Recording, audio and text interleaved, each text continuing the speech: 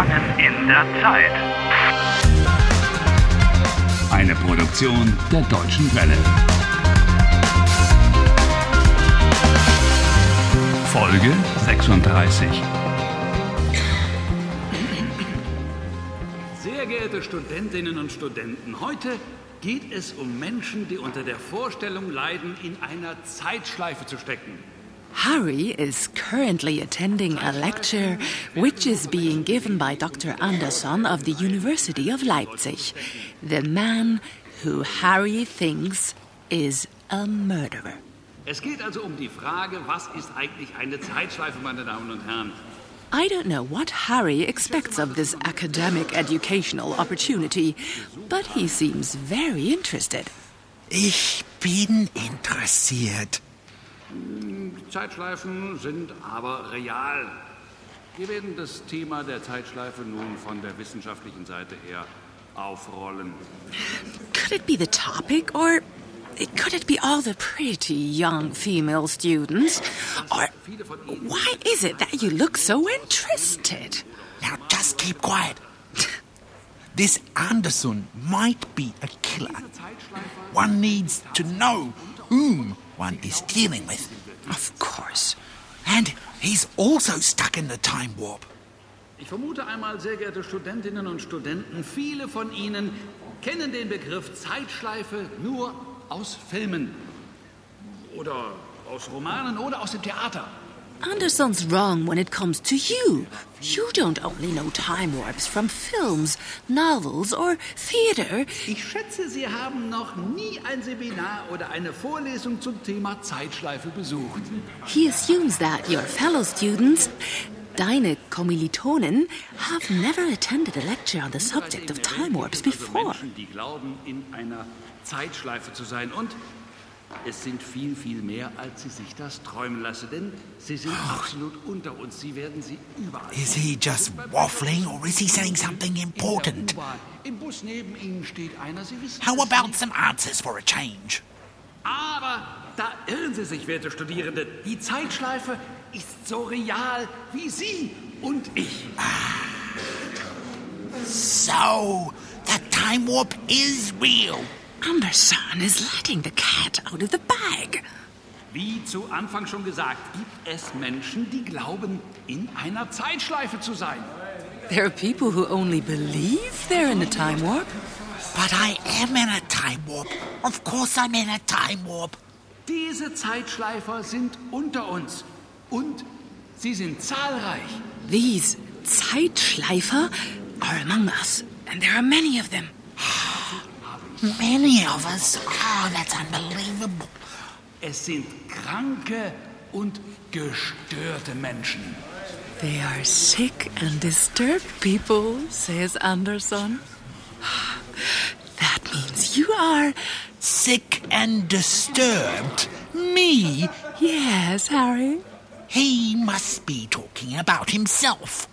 Ein Mensch in einer Zeitschleife glaubt nämlich Folgendes. Ein Zeitschleifer erwacht immer wieder an ein und demselben Tag. Sein Tag ist immer gleich. A Zeitschleifer believes that his day keeps repeating itself. What? Well, that's true. You believe it too, don't you, Harry? Oh, I don't just believe it. It's a fact. Oh, yes.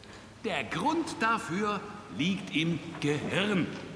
Das Problem ist, diese Patienten haben ein gestörtes Gedächtnis. Oh, that's interesting. The reason for this condition lies in the brain, he says. These patients have a disturbed memory. That makes a number of things very clear. Quatsch. Ich lerne Deutsch. And you can only do that if you have a good memory. Im Grunde ist die Zeitschleife ein Schutzmechanismus gegen Stress. Oh, what's he saying now? Will you translate? Anderson is saying, basically, a time warp is a defense mechanism against stress. Stress? Mit einem operativen Eingriff in der Nebennierenrinde können wir die Produktion des Stresshormons bremsen. Also, eine Operation kann die Patienten heilen. Well, that's good news for you, Harry. Anderson can cure you with an operation on your brain. Oh, I've had enough. What rubbish. Quatsch. Danke. Herzlichen Dank für Ihre Aufmerksamkeit. Danke. What's all this banging on the desks about? That's how you thank someone for a lecture in Germany. Very strange custom, if you ask me. Danke, vielen Dank. Haben Sie noch Fragen? Ja, ich habe noch eine Frage. Gibt es zu diesem Thema ein Buch?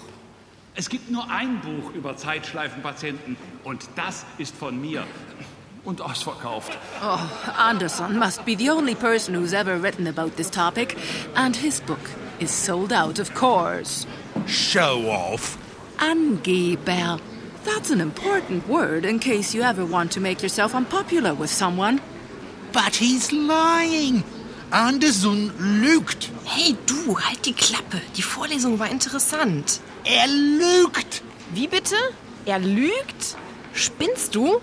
Andersons Vorlesung ist interessant. Ja, seine Vorlesungen sind viel interessanter als andere. Viel interessanter. Genau. Sie sind am interessantesten und am besten. Hey, what's this blonde girl getting so hot under the collar about? She thinks that Anderson's lectures are the best and most interesting. Am besten und am interessantesten. Anderson? Ich bin interessant. Ich bin interessanter als Anderson. Ich bin am interessantesten. Well done, Harry. I'm proud of you. Gut, besser, am besten. You're learning the comparative and superlative forms. And since I'm so good, I've got a plan. I'm going to get to Anderson's office. I've got to get there before he does. Schnell, schneller, am schnellsten. You really want to carry out another break-in?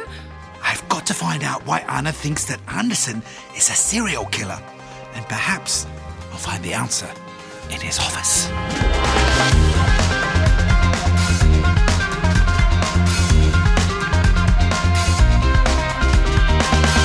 Helft Harry.